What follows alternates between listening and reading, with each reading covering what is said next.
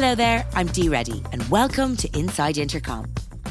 On this week's show, we're revisiting a chat I had in October last year with Bailey Richardson, co-author of Get Together, a book that tells you everything you need to know about fostering community. We know that community is so important to maintain and nurture at a time like this. So we decided to revisit this interview with Bailey. We've re-edited the original interview with some insights and stories that you won't have heard the first time round. And we also caught up with Bailey again yesterday to find out how she's been getting on since and to see if she and her cohorts at People & Company, a coaching organisation that helps companies and groups harness the power of community, have any advice for people in the current climate. We hope you get some value from it. When we chatted last October, I asked Bailey about the work that they do at People & Company and why community is just so important to them. Here's what she had to say. So People & Company in many ways is three people who really love each other, feel like we have a very high values overlap, and are trying, hoping, aspiring to answer a question, which is, what does it take to build a community? It's something that, although a community feels magical when it shows up in your life, it doesn't come together by magic. And what we've done is sort of seen a community almost like a fire. You know, once you end up with a fire, it's sort of this metaphysical, beautiful thing, but there is a very clear order of operations of what you do first to get a fire started and how you progress from there. So we've broken it up into 9 steps and just published a book called Get Together with all of those 9 steps broken out. Your ethos sounds incredible, and what an amazing mission statement for a company to be all about bringing people together.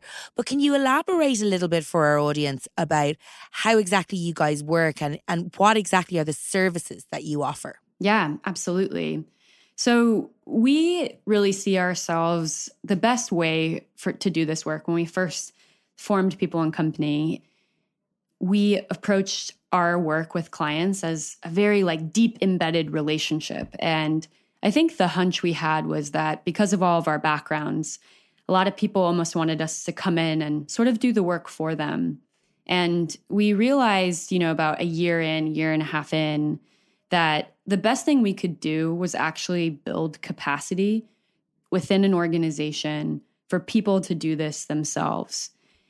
Ultimately, community building is about developing leaders, whether you're building an online community, an offline community. Mm-hmm. It's about building relationships and developing people who are very passionate about your mission and about your purpose.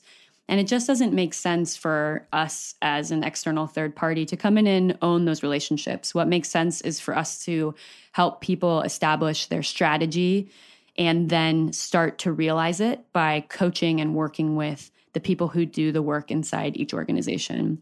So we really call ourselves coaches, almost teachers. Now we come in and spend 2 very deep days with any client where we get really clear on the investment, on who they're investing in, why they're investing in them. We bring in community members to get their input, to interview them, to learn from them. And then we start to work on designing what exactly that company needs to invest in next, given the state of their community and their goals.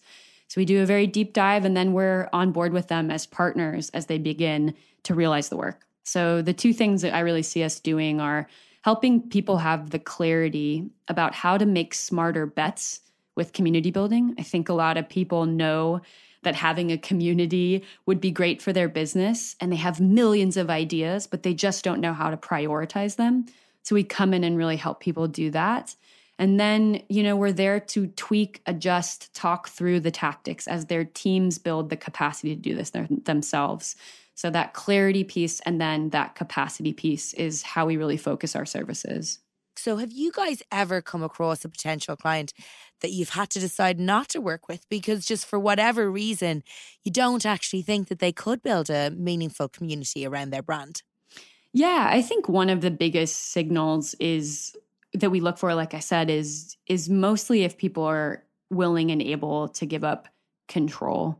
So that's been the biggest block for us, is just realizing, this organization is not designed in a way that will allow them to truly collaborate with people on the outside.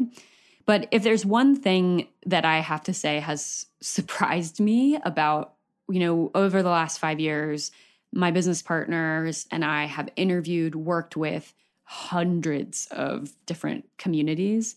We have interviewed a squirrel census from Atlanta. Like, is a community of potheads around this crock pot that it was developed in America called the Instant Pot. There are people who started a cloud appreciation society. Like I said, fairly sort of enterprise-oriented software companies like Notion have super fans. So I think one of the beauties of the internet is that it has helped prove that if you have a passion that you care about, at the very least, there's probably some other folks out there who care about it. Is it going to grow to be millions of people? I don't know. But I do think just if you feel like you have something, a purpose that's resonant with you, there is a good likelihood that there are other people out there who might also care. I just think that purpose piece is important. If you're building a business that's ultimately about you getting the biggest return and not so much about truly creating value for a customer or a user, that will probably take precedent over the purpose, over the user experience. And that's, I think, can be a challenge for if people just want some vibrant, thriving community, but they haven't done the work to truly create a compelling purpose or create value in their product. I was very compelled on your own website to see the squirrel one that you mentioned. And also the fact that you do pro bono services in addition to corporate clients. And I love that because it seems to go back to your sort of original mission statement and where you come from personally of wanting to foster community. Yeah, absolutely. I think, for us, I really believe that the more people who get people together, the better our personal lives will be more meaningful and fulfilled. And I also think our civic societies, especially democratic societies, will be more engaged. I also think there's a lot of potential for businesses who have engaged people to grow faster or grow in a more ethical way or grow in a more informed way. So I feel like this unit of people developing communities, it's something I do professionally, but I really believe in it from a personal, social to professional level. It sort of hits on all those points for me. And I know my business partners feel that way as well. And frankly, I think that businesses have a lot to learn from people who are doing this in a very grassroots way. There's a playfulness, a creativity, an instinctive nature that these very grassroots organizers bring to the design of their events, bring to their communication. There's a joyfulness to it that I think businesses sometimes default into pretty professional language or highly strategic decisions. And so I feel like there's a lot of creative inspiration that we can take from things like the Star Wars fan club or, like you said, the squirrel census or a community for Asian American women looking for connection. And so I think there are things that businesses can learn from these grassroots groups. And I also think there are things that these grassroots groups can learn from businesses. One thing in particular, just being businesses have this dreaminess to them. They when we enter into a business setting, we want to grow. We want to get big and reach many people. And I think that businesses have this natural instinct to scale and to think about how to templatize things and to pass it. And I feel like there are many grassroots communities that we have interviewed, like the Squirrel Census, or, we have a community in our book called Downtown Girls Basketball, which is a team that's specifically for women who are bad at basketball. And I often feel like, wow, it would be great if those people expanded the model and, took it to new cities, took it to new places, because it's just such a positive thing for the world. But I think that that's something that, a business mindset is really great at and can inspire grassroots groups with as well. So aside from the personal stories in the book, I think it's probably important at this point for our audience to kind of let them know that it is actually very much a how-to. Yes. And how to build a community. So how have you gone about condensing all of these kind of quirky and some of them very individual or personal stories into such a practically applicable resource? Yeah. Well, I would say that there is no magic way to do that outside of time and drafting and redrafting and hard conversations. Much of what our original sketch of what key points we needed to make in this book were originally formed by a framework that we developed to educate our clients on what the heck we mean when we talk about how to build a community. There's just so much ambiguity in the space that we felt like with each client, we needed to show them what we meant about the investments that it takes to take a community from nothing to, a global chapter community or something that reaches people all around the world.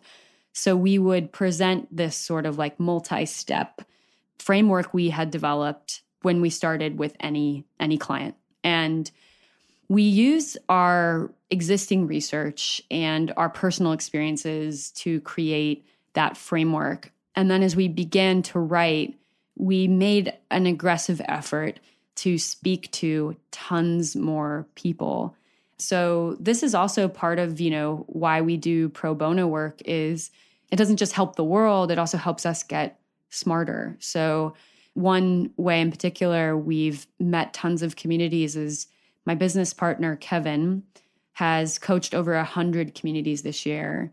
He at one point took a meeting once a day, once a week. So 5 meetings a week for an hour with a different grassroots community. And I think some of that comes from him. He went to Berkeley and got an undergrad mechanical engineering degree, graduated at the top of his class, and then got a master's degree in mechanical engineering. So he brings this very structure, process, precision, logic brain to thinking about people.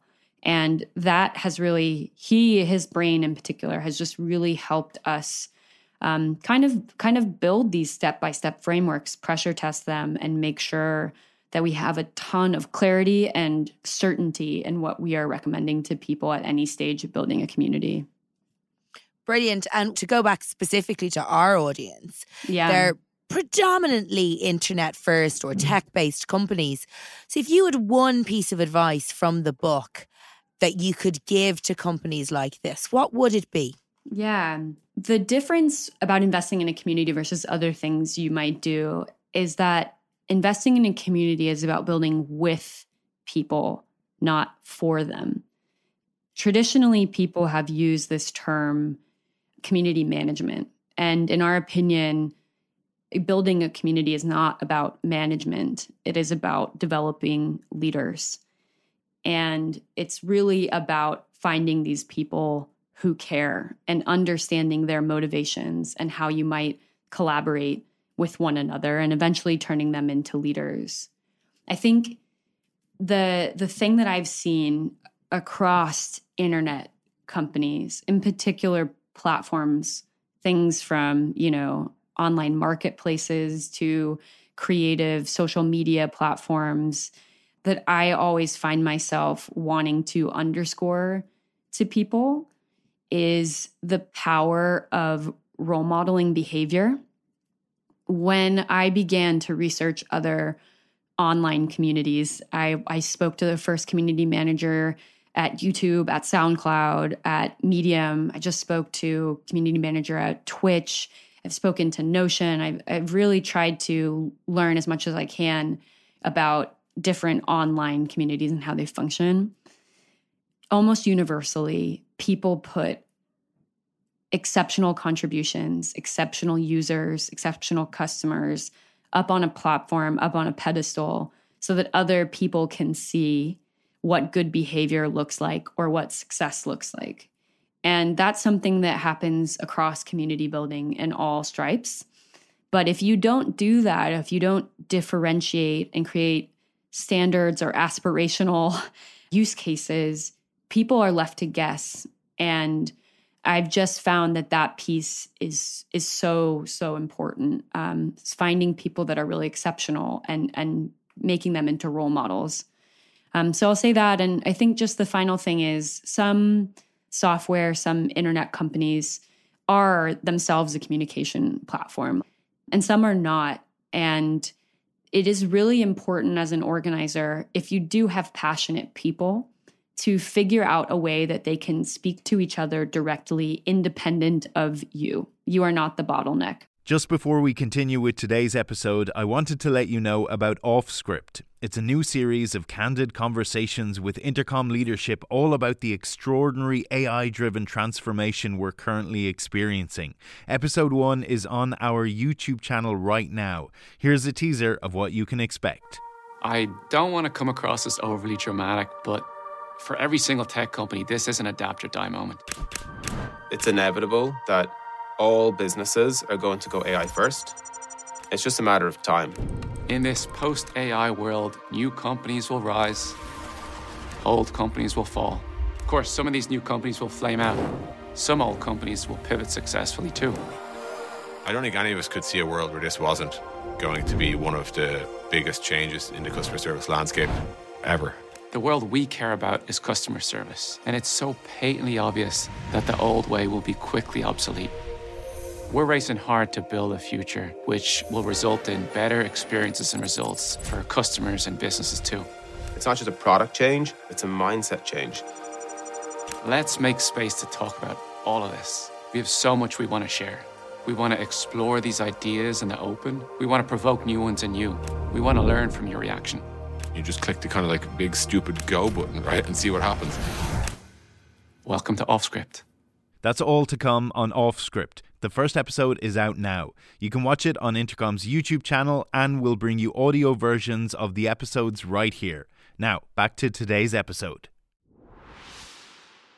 Some great advice there from our original conversation with Bailey last year. We got in touch with her again this week to find out what she's been doing since the launch of her book and to delve into why, now more than ever, online community is a powerful social and working tool. So Bailey, thanks so much for agreeing to chat with me again and at such short notice. We last chatted in October when you just released your book, Get Together. Can you catch us up on what you've been up to since? Yeah, absolutely. Well, it's been so fun publishing a book, I have to say. We wrote this book as something that we personally care so much about. You know, I've spent 5 years, 6 years of my life researching communities, interviewing people, and thinking hard about it. And it felt like by publishing this book, we've really poked the world. And now the world is kind of coming back to us. So it's just been neat seeing all the different people that end up with the book in their hands and how they're using it. Everything from the Parks Commission in Canada to surfer activist communities to communities who are destigmatizing how women talk about their bodies. All sorts of different groups have just sort of knocked on our door. And we've been really focusing on, as a company, as people in company, how we not just have a book that has the sort of information for people about that they can take into their lives about how to community build, but also just being more of coaches and teachers. So we've been on the road a lot, bringing the learnings in the book to life and building between organizations and their actual community members live in rooms. So sort of orchestrating exercises and ways for people to really apply the book and its teachings to their organizations. That sounds like an amazing couple of months and a wonderful selection of experiences. Yeah. So only a few months have passed since our last chat, but I feel like a lot has changed quite recently in terms of fostering online community. So going forward, do you think this is going to be more important than ever for businesses and social groups? Yeah, certainly right now it is. I think there is one constraint that everybody, nearly everyone on planet Earth is looking at right now, which is don't gather in big groups. Some places don't meet in person with more than 10 people, stay 6 feet away from one another. And that's a pretty large constraint for any person who's gathering groups of people or cares about the culture of those groups. And so I think what we have to do, at least for the short term, I'm not the expert on the timelines of how COVID-19 may or may not be overcome, but in the immediate future, we need to start thinking about, if we can't rely on the magic of being together physically in person, how can we bring some creativity into how we do that over our communication channels or live online to kind of, stopgap that? And some part of me is really excited about that, because I sometimes think digital community builders feel like people who are sort of, nerding out on this topic in the corner. And now I'm seeing all sorts of people sharing interesting, creative ways that they're getting groups together online. And I hope that when we emerge from this COVID-19 time period of extreme shelter in place and people really not being able to spend time together, we might carry some of these lessons that we're all learning in a very experiential way into that next phase of our digital lives. That's a lovely way of looking at it. And one thing I really took from your book the first time round when we spoke was the wonderful and really rich online communities that you had found. And the fact that to be intimate with people and connected with people, you don't have to be in a room with them. It can be a shared interest or hobby or a shared person. There's any myriad amount of reasons why you could have community with people, and it doesn't need to be around geography.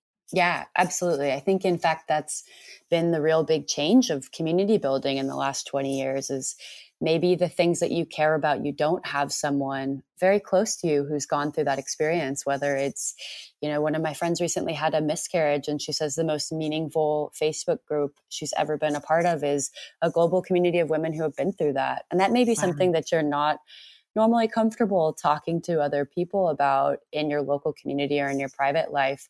But the internet has sort of broken down those geographic barriers. And we've seen people be able to express themselves and sort of relieve themselves of burdens that they otherwise had to keep quite private in the world before the internet.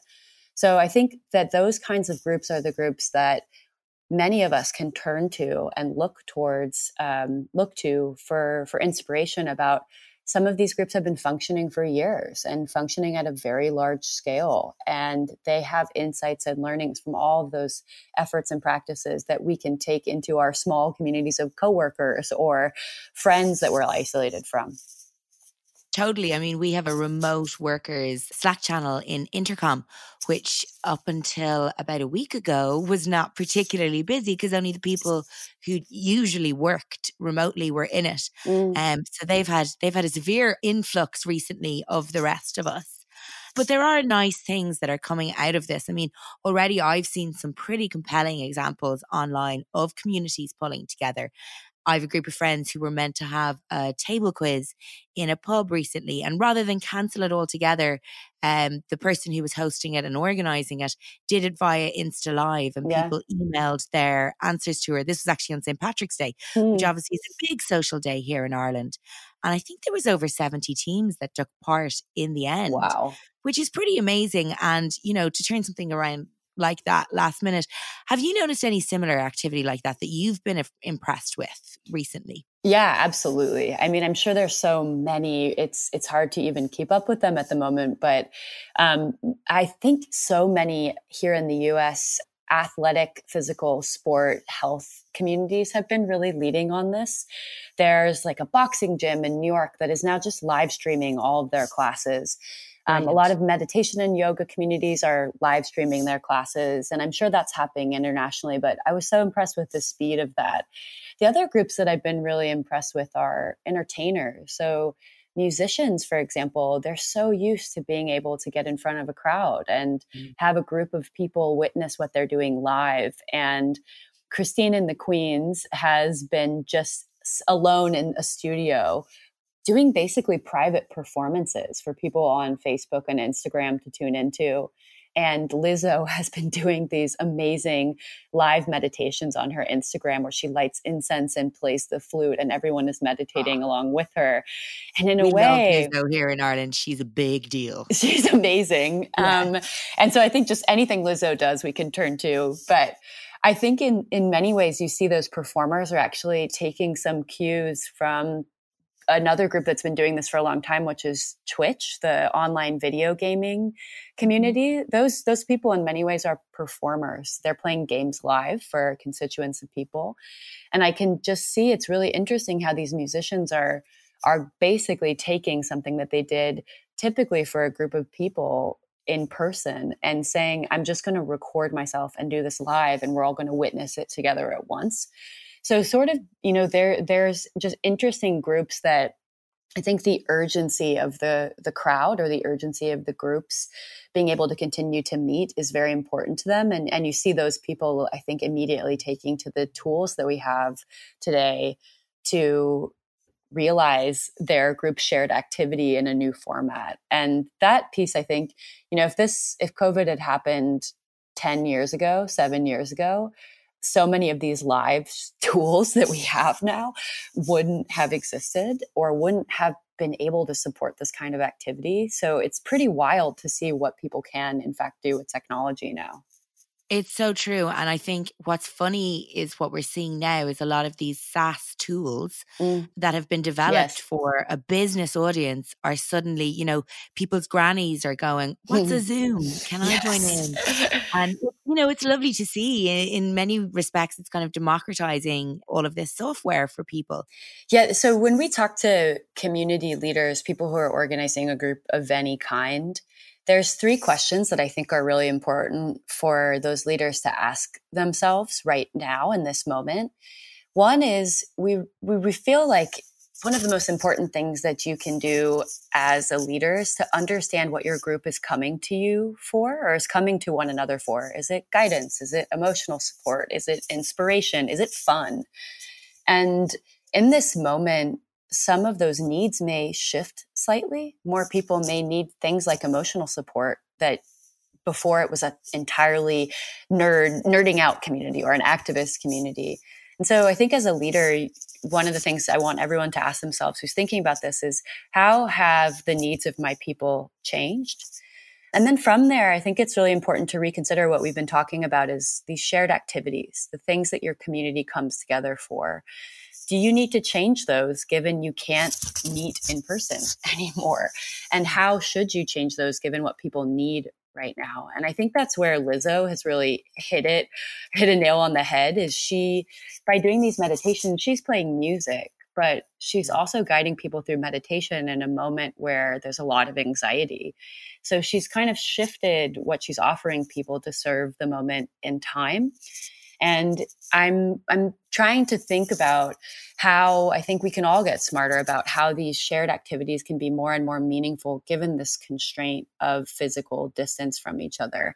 And the provocation I have for people is, how can we make those shared activities participatory so that the person on the other end isn't just watching the musician or just, kind of listening to someone do a lecture, but they're able in their homes to add value, to contribute. And those pieces are the things that I get really excited about. So, for example, one of my favorite longstanding YouTube channels is a woman who is one of the most popular people teaching ukulele online. She's a Hawaiian woman, and she does a lot of breaking songs down and playing those songs sort of for an audience of learners. And every once in a while, she does sing-alongs and play-alongs. So people live stream in and play the songs with her that she's taught them live. And I think that piece of not just broadcasting at people or publishing at people, but actually thinking about enabling creativity or participation for folks at home is the holy grail that I get really excited about, because I think those forms of participatory activities are just much more meaningful and much more resonant and powerful and much more needed right now. So that's the piece that I would love to hear more from the listeners as well, from what they've seen that's worked really well. But it's on all of us, I think, to elevate the creativity and the dynamicness of these activities that we facilitate while we're all stuck at home. Well, it's funny you should say that, because one thing I have noticed with any of those streamed gigs or activities, and I'd actually liken it to radio in a way, because when you're interacting with the musician or performer or whoever it is, you can't see the rest of the crowd. So you don't know actually that there are potentially thousands or tens of thousands or hundreds of thousands of people taking part. It feels big, but also it feels more intimate in a way. Yeah, absolutely. Yeah, I think that even, with radio, I'm sure you've experienced this. The feeling of having someone directly in your ear talking to you is so personal. It's experienced so personally. And I think that's true also in some ways of when you tune into Lizzo's live meditation on Instagram, you're looking at Lizzo on your phone as if she's playing directly to you.